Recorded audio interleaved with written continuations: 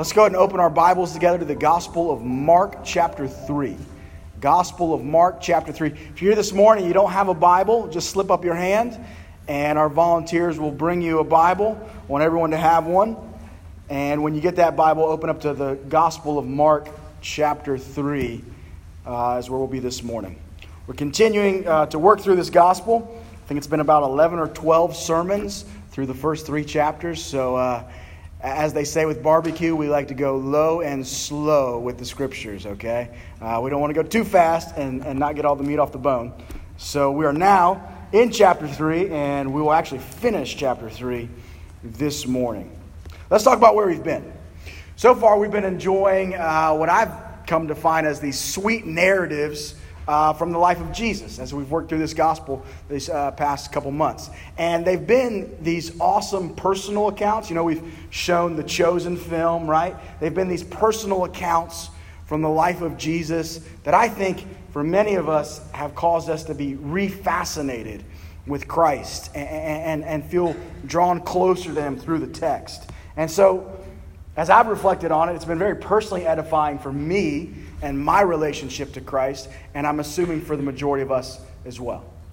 Today, chapter 3, second half, is going to be a little different. There is a different tone to what we're going to be looking at this morning. Let me give you a preview. Jesus is going to discuss the reality of Satan this morning and the reality of his kingdom of darkness and evil. And so I want to give you a bit of a warning to tell you this, that it's going to be, I think, what Jesus says here is very spiritually sobering. It has that kind of sobering quality to it. And what we're going to see is not only what Jesus says about Satan and the kingdom of evil, but really Jesus' beliefs behind what he says. I think what we're going to see this morning is what Jesus really believes about how our world works, about what really takes place out here in the world in our everyday lives. And so I think what you're going to find here is going to be very enlightening, very sobering, and very needed for us as a community. So first, here's what we're going to do. Here's the roadmap. We're going to go through this account, okay, the passage verses 22 to 30. We're going to go through the account, and then we're going to focus on Jesus' beliefs about the real state of the world, and that's where that sobering part is. So let's pick up verse 22. What you're going to find immediately is in this narrative is it begins with an emotion we're all familiar with. It's the emotion of jealousy. The religious leaders here in Jesus' day were increasingly getting jealous of Jesus' large following. This movement started out in the outskirts, in the rural areas of Israel. It grew and grew and grew, and so that even it was moving into Jerusalem, and it had a very, very, very big following. And what you find is the religious leaders, political ministers, all those of his day were becoming more and more aggravated and jealous at what Jesus was doing. You find just back in one verse, I think we have it on the screen, Mark 1, to get a feel for what was going on. It reads, "And they were all amazed, so that they questioned among themselves, saying, 'What is this? A new teaching with authority. He commands even the unclean spirits, and they obey him.' And at once his fame spread everywhere throughout all the surrounding region of Galilee." And so Jesus' fame is spreading more and more and more. And here's what happens. It's spreading so much that the religious leaders in the capital, Jerusalem, send an envoy of delegates north to investigate this whole Jesus movement. And that's where we pick up right here in verse 22. It reads this. "And the scribes who came down from Jerusalem were saying, 'He,'" speaking of Jesus, "'is possessed by Beelzebul, and the prince of demons, and by the prince of demons he casts out the demons.'" So you see that there?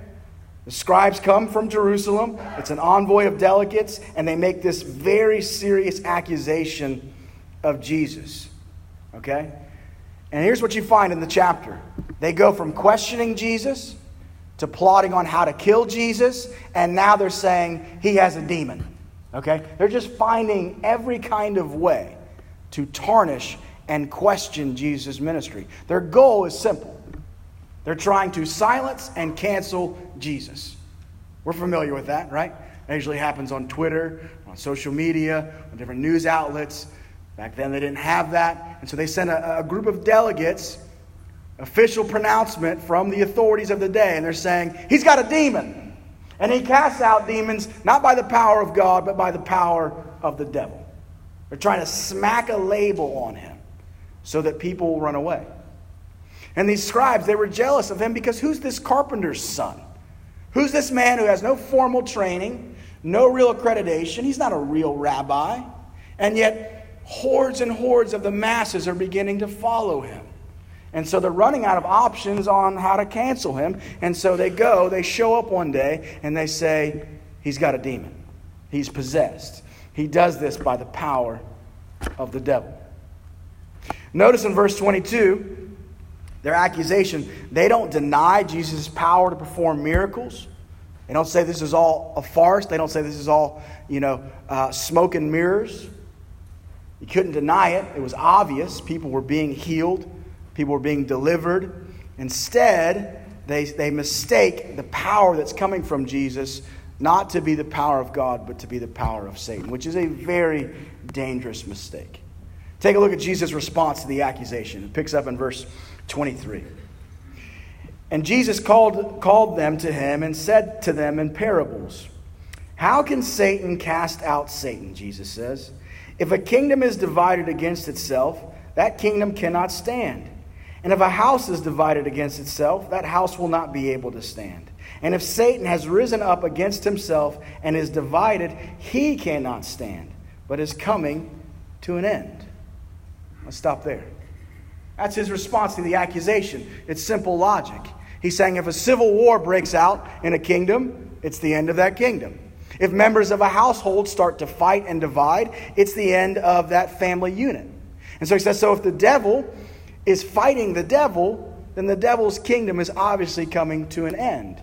And so he's saying your accusation doesn't even make sense. It's false. And then Jesus in the passage goes on to give an account of what's really happening, what's really taking place. And this is what he says in verse 27. He says this, but no one can enter a strong man's house and plunder his goods unless he first binds the strong man. Then indeed he may plunder his house. Now when you first hear that, it's like, what in the world is Jesus talking about? A strong man binding him, plundering his house. What's the imagery? What's the point of this imagery that Jesus is giving? Well, look at verse 27. The strong man here is Satan. So Satan is the owner of the house. And Satan has goods that he holds in his possession. Okay, because it talks about plundering those goods. And so we ask, what are those goods? Those goods are people. Right? People that he has held hostage. And the reality of the scriptures is this: Satan has held humanity hostage in the house of sin and death. That's what Jesus is getting at here. Jesus is the invader of the house. He's the stronger one than Satan in verse 27, who binds Satan up so that he can free those hostages, humanity that's been held hostage in the house of sin and death. That's what Jesus is getting at there. Let's finish the passage, and then I want to get into what's Jesus' beliefs behind all this. Okay? So Jesus ends the interaction with a really strong warning to these scribes because they made this accusation. They made the accusation that he's not doing the work of God, but the work of Satan. And so see what he says in verse 28. Truly I say to you, Jesus says, all sins will be forgiven the children of man, and whatever blasphemies they utter. But whoever blasphemes against the Holy Spirit never has forgiveness, but is guilty of an eternal sin. For they were saying he has an unclean spirit. Let's stop there. So Jesus is saying it's one thing to say that I'm out of my mind, that I'm crazy, which his family said in verse 21. Go back to that. Verse 21, chapter 3. It says, and when his family, Jesus' family, heard it, they went out to seize him, for they were saying, he is out of his mind. Don't miss that. Jesus' siblings Most scholars believe that Joseph actually died early. And so it's Mary and a bunch of siblings. Jesus is the oldest, and obviously different than the rest of his siblings.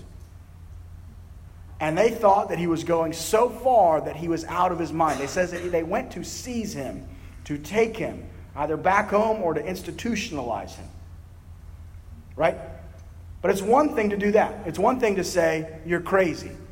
It's a whole other thing to attribute the work of God's Spirit, as Jesus says here, to the work of the devil.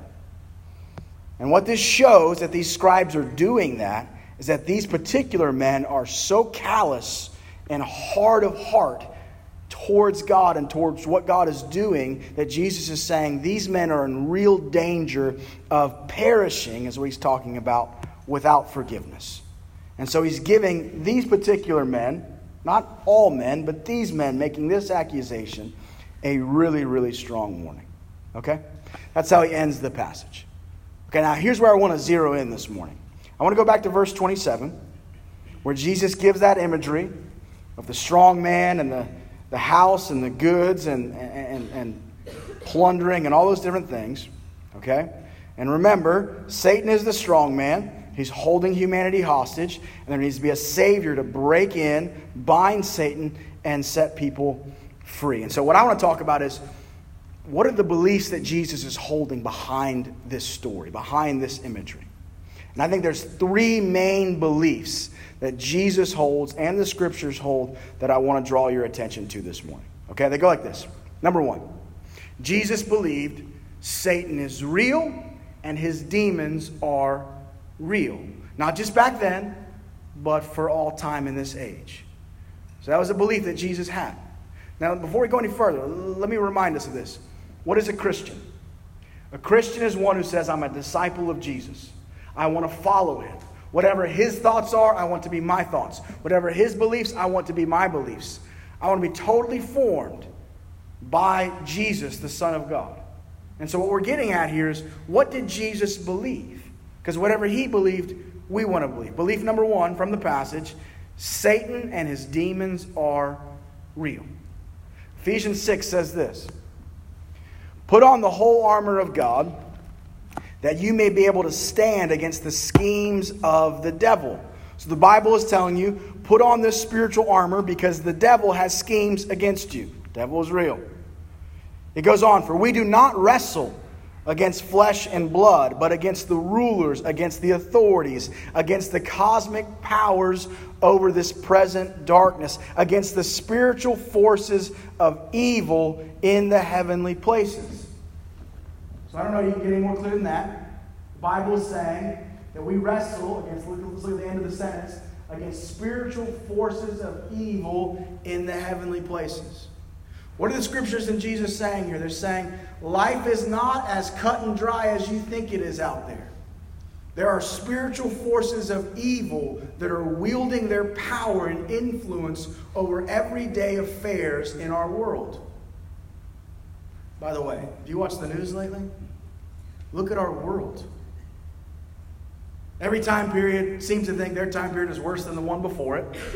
But there's some serious shifts and some serious things happening in today's world. There's been a lot of exposure of those different evils that happen in today's world over the last few years.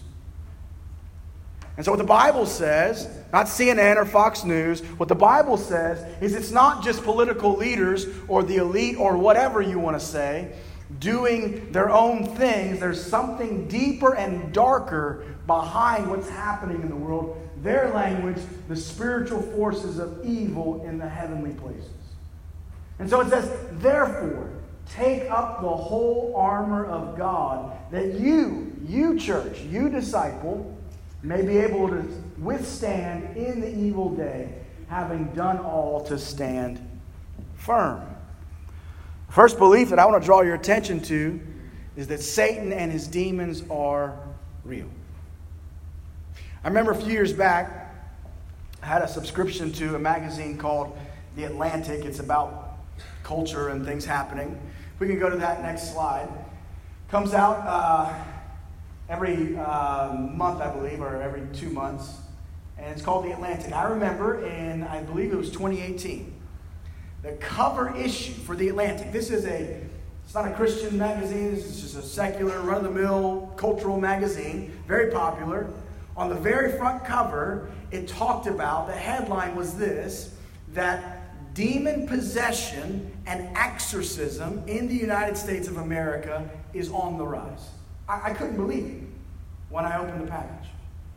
The very front cover was talking about the reality that Satan and demonic powers are real, and that they were charting this secular magazine an increase in demonic oppression and possession in the United States of America. The article went on and saying the need for exorcists, whether a Catholic priest or a Protestant pastor, was on the rise in the United States of America.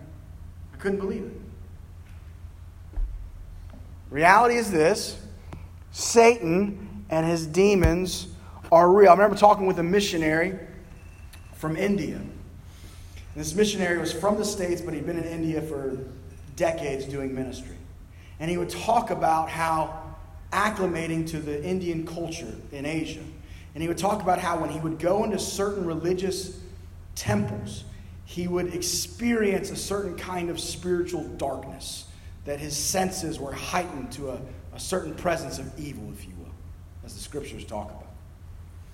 And he said this, that when he would come home back from the States after 5-10 years of being on the mission field, when he would come back, he said he would have the exact same experience of a presence of evil and spiritual darkness that Ephesians 6 talks about, not when he went to religious sites, but when he went to the shopping malls that were here in America.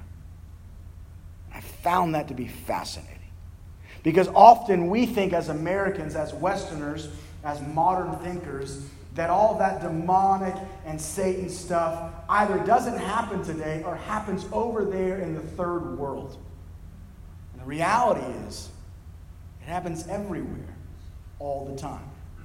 Jesus believes, and as disciples of him, we believe that Satan is real and his kingdom of demonic power is real. The second thing you pick up from verse 27, where Jesus gives this imagery of the strong man and the house and needing to plunder it, is this. Second belief is this: Satan holds humanity captive. Satan holds humanity captive. Captive to what? The way the Bible talks about it is this: captive to spiritual blindness. Captive to spiritual blindness. That even if man or woman wants to see God and wants to come to the truth, that they are in their natural state blinded with this captivity to the devil. 2 Corinthians 4:4 reads this: in their case, the God of this world, that's in reference to Satan, has blinded the minds of the unbelievers. Look at that language. Why? To keep them from seeing. If you're blind, you can't see. Seeing what? Seeing the light of the gospel of the glory of Christ, who is the image of God. The second belief the Bible and Jesus had is that humanity is blinded. They're captive to a blindness where they can't find God on their own. There's a passage in Acts. It's in Acts 26. It was about a few years ago. We went through Acts. I remember studying this passage, and this thing that Jesus says to the Apostle Paul, it stuck with me. It's very profound. It's a statement he makes. He's telling Paul about the mission that he's going to give him when Jesus visits him on the road to Damascus. So if we could go to that, it's Acts 26. It should be on the screen. You're going to find out a lot of what Jesus believes just through this statement. So Jesus is talking to the Apostle Paul, and he says this is Jesus' words to him. He's saying, I'm delivering you, to Paul, from your people and from the Gentiles to whom I am sending you. So Jesus is saying, I'm sending you to Gentiles. That's non-believers in that time. Okay? So he says, I'm sending you to the Gentiles, and I'm sending you to, look what Jesus says, open their eyes so that they may turn from darkness to light and from the power of Satan to God. That's strong stuff. Jesus is saying every non-believer is in the power of Satan and not God. He goes on, that they may receive forgiveness of sins and a place among those who are sanctified by faith in me. This is a striking statement, and I want to unpack it. This is what Jesus says needs to happen for every single human being. They need this kind of deliverance that he elaborates on in this chapter. Every single person you know, Jesus is saying this needs to happen to them. Every single person you know that has yet to have been found by Christ, they need to turn from darkness to light. They need their eyes open. They need to be delivered from the power of Satan, the clutches of Satan, into the power of God, and that they need to receive divine forgiveness so that they can have a place amongst God's people. Jesus is saying this is the real state of people in our world. It's sobering stuff. It's very different than Instagram, right? We are so fed by these different images and ideas and ideologies all the time. And sometimes, especially in an Instagram world, we can think our world is way more at peace and colorful and vibrant and awesome, and I want this or I want that or whatever, an Instagram lifestyle. And we can get so just dumbed down by that kind of imagery and thinking that we become totally numb to what Jesus is saying is the real state of people in our world. When I was meditating on this week, and I really wanted this to if we could leave that on the screen, I really wanted this truth to hit me, to settle in with me. I had to start thinking about people I know. I had to start thinking about my life before I met Christ. Because y'all, look, I'm not up here to give a pep talk and make you feel all nice and rosy and walk out and all that kind of great stuff. I'm not interested in that. What I'm interested in is going to the main source and seeing what it says. That's what we do. And what I want to do is I want to go to the words of Jesus. These aren't my ideas or my thoughts. These are the very words of Christ Jesus. And so I just was meditating on this, and I said, Lord, bring people to mind. And you guys know I like to play pickleball, and I've met so many people in the community by playing pickleball. I've had so many conversations with them about life and religion, and there's a few people that God's just kind of highlighted, and a friendship has started, and I'm looking forward to witnessing to them and having these conversations with them. And I had to think about those particular people, names I could give you right now, and say, Jesus, you're saying that that's the state they're in? That this is your truth, your logic, the ultimate. You're saying this is how things truly are. And this is the kind of deliverance that needs to happen. It's not easy to face that reality. It's easy to kind of read it, say, oh, amen, hallelujah, amen, and move on.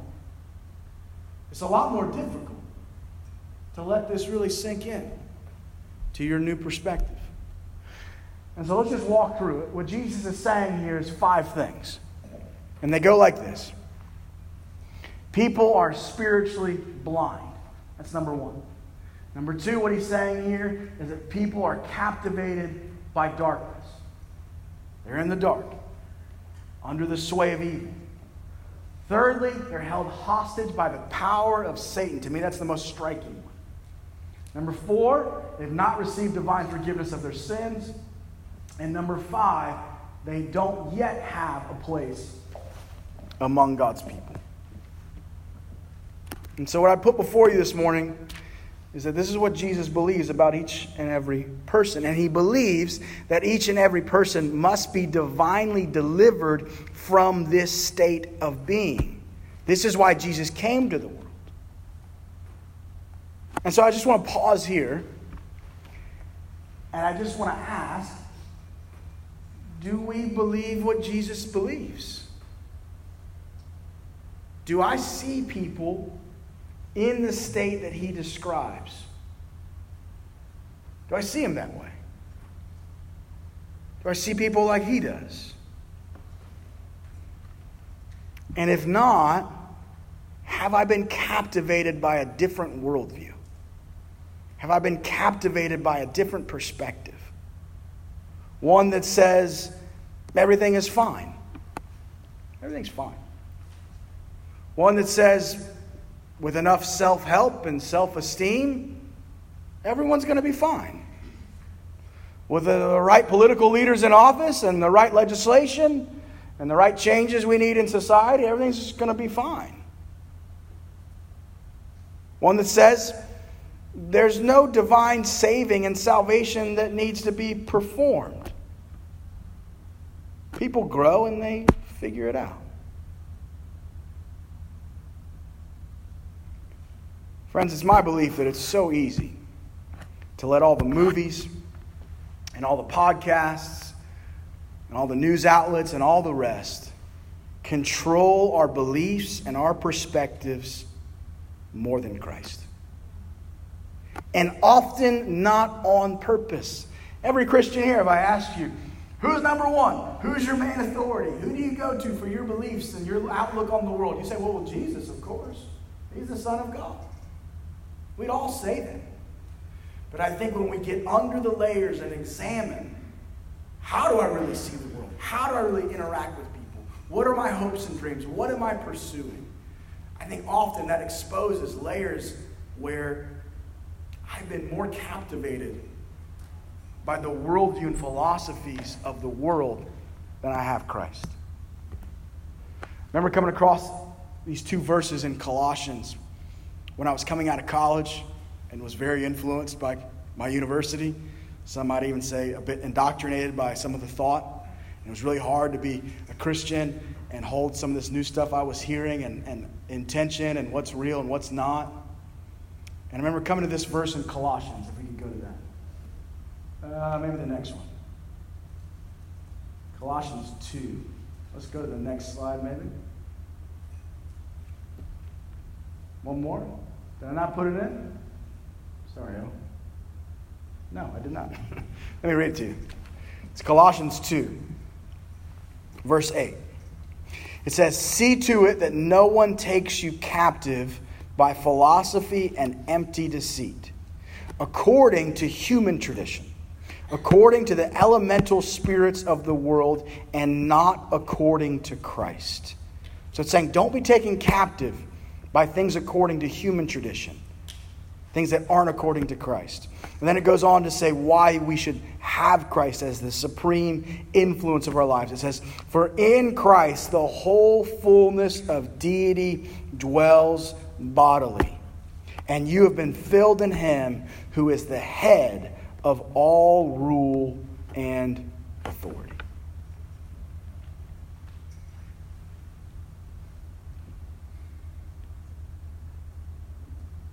CNN, Fox News, pick which one you like.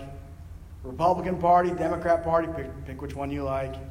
Whatever podcaster, Joe Rogan or whoever else, pick which one you like.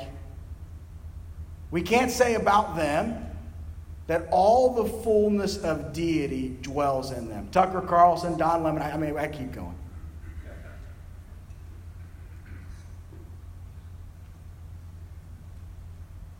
It doesn't say of them in the scriptures that all the fullness of deity dwells in them and they are the head of all rule and authority. It says that about one person. That's Jesus Christ, the Son of God. And so I don't want to be caught captive. Doesn't mean don't listen to. Of course you're going to listen to certain news outlets. That's great. So do I.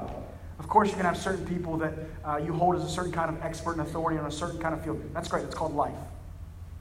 But ultimately, what can happen to a Christian is they can be taken captive without even knowing it.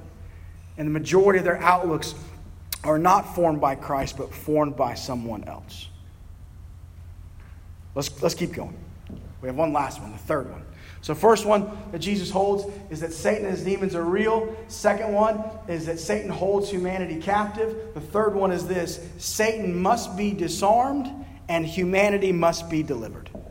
That's what Jesus believes. That's why Jesus came. Let's look at those three verses that were together that we have on the screen.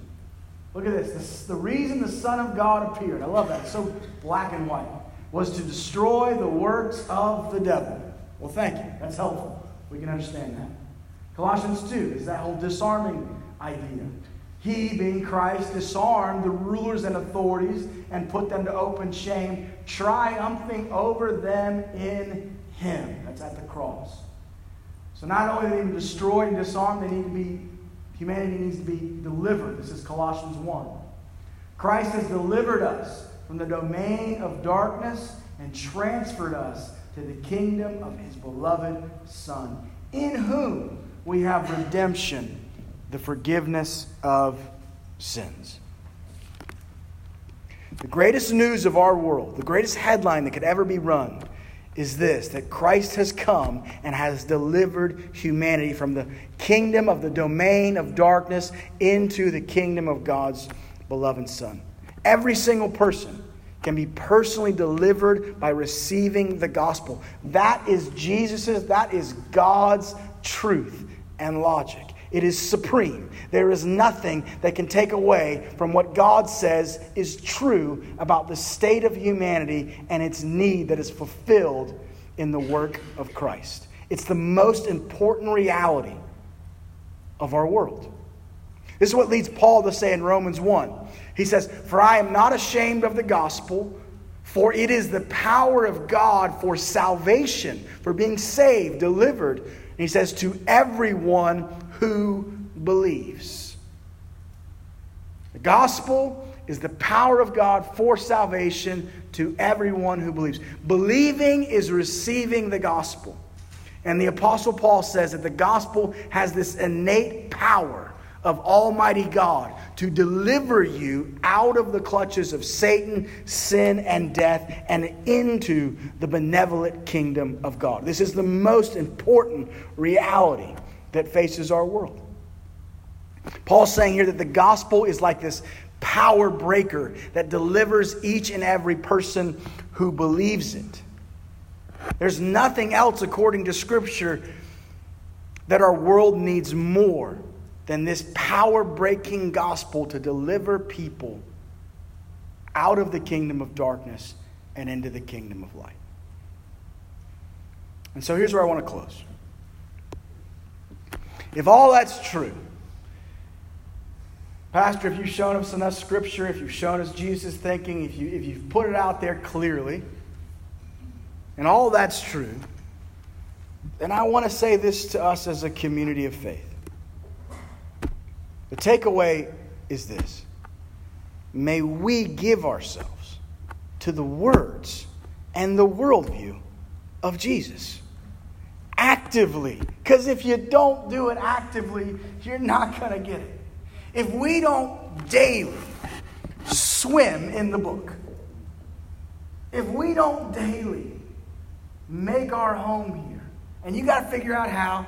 I don't know if you're an early morning person, a late night person. I don't think Jesus cares. I just think He wants you in the book. It doesn't matter when or how. Pick a translation. That doesn't matter. There's a couple I might tell you to ignore, but overall, you're fine. Get in the book. Right? For you, I get it. Some weeks are just doggone busy. Let me tell you about something. It's called a smartphone. Download the Bible app. Put it on audio. You're going to be driving somewhere? Listen to Scripture. I mean, that's helped me so much. I overslept, or the kids needed a lot of attention. I didn't get my time in the Scriptures. Just put it on in the car. Just listen to it. It's free. Someone reads to you. And sometimes I'm too tired. Sometimes I'm too tired to even read. They read to you. Scripture. Romans talks about renew the mind. And we renew the mind. We make our mind new. We get it out of the old patterns that aren't true, that are false, that aren't fully colored in by God's truth, we get out of those. We make our mind new by being in the Word. And so may we give ourselves to the words and worldview of Jesus. Second thing, may we give ourselves to the witness and wonder of the gospel. These aren't my truths. This is what Jesus is saying. And I love being a preacher because all I got to do is just, well, that's what Jesus said. You don't like it? I don't always like it either, but it's what Jesus said. I just throw it out. It's the easiest thing. I don't understand preachers that don't just go by the book. That's a hard job if you're doing it the other way. This is what Jesus says about the glorious gospel. And so may we give ourselves to the witness and to the wonder of it. But it's that powerful. And may we let its power lay hold of us every day. Every day I want to wake up, and I don't do it every day. I should. I want to wake up and I just say, Lord, thank you for your gospel. That becomes the most dominant reality in my life. That this very thing has saved me forever in eternity. That I'm a part of what Jesus is. I'm a part of the sanctified by belief in Him. I'm a part of the people of God. I want that to be the most dominant reality. Not what meeting I have today, or what conflict I have, or how much more money I need, or anything else. God, I want to be dominated by the reality of the good news of the gospel every day.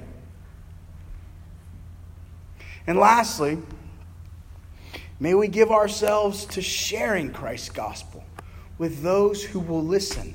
It's the very thing every person needs that you will ever come in contact with. Just that truth right there. Lord, let that become my lens. Yes. John Calvin said, we read the Bible so that the Bible becomes our glasses, the lens through which we look out on the world. God's truth. Yes. And so, Lord, help us to see that what every person needs is the gift of the gospel. It's the greatest gift that God has ever given the world, and so we want to be generous with it. Now, I get it. We don't always know how to share the gospel. Sometimes we're nervous and don't know how to go about it. Here's what I'd tell you. Just pray. Is there someone in your life that you want to see come to know God and follow Him? First step, just pray. Everyone can do that. They don't know you're praying for them. You can keep that a secret. Just pray. And befriend that person. And as life happens, look for those moments to share the witness of Christ. All you got to do is just be honest about your relationship to Him. And it's wild to see God's Spirit. What the Bible says is that the gospel has innate power. That when you put it out there, it starts to do things to people. And I'm eternally grateful. I've said it 1,000 times here. But for this guy named Devin Vernick, who wasn't the coolest kid in the world, but in high school, he found ways to share Jesus with me. It was a 4-year-long process of me running away. But as he shared the gospel with me, it had this power to work on my heart. And as time went on, God brought me to Himself. And so, may we be encouraged by that. May we be challenged by that. I told you this morning was going to be sobering. I don't get to pick the passage picks itself. But I'm very grateful that we had this conversation about these truths. Amen?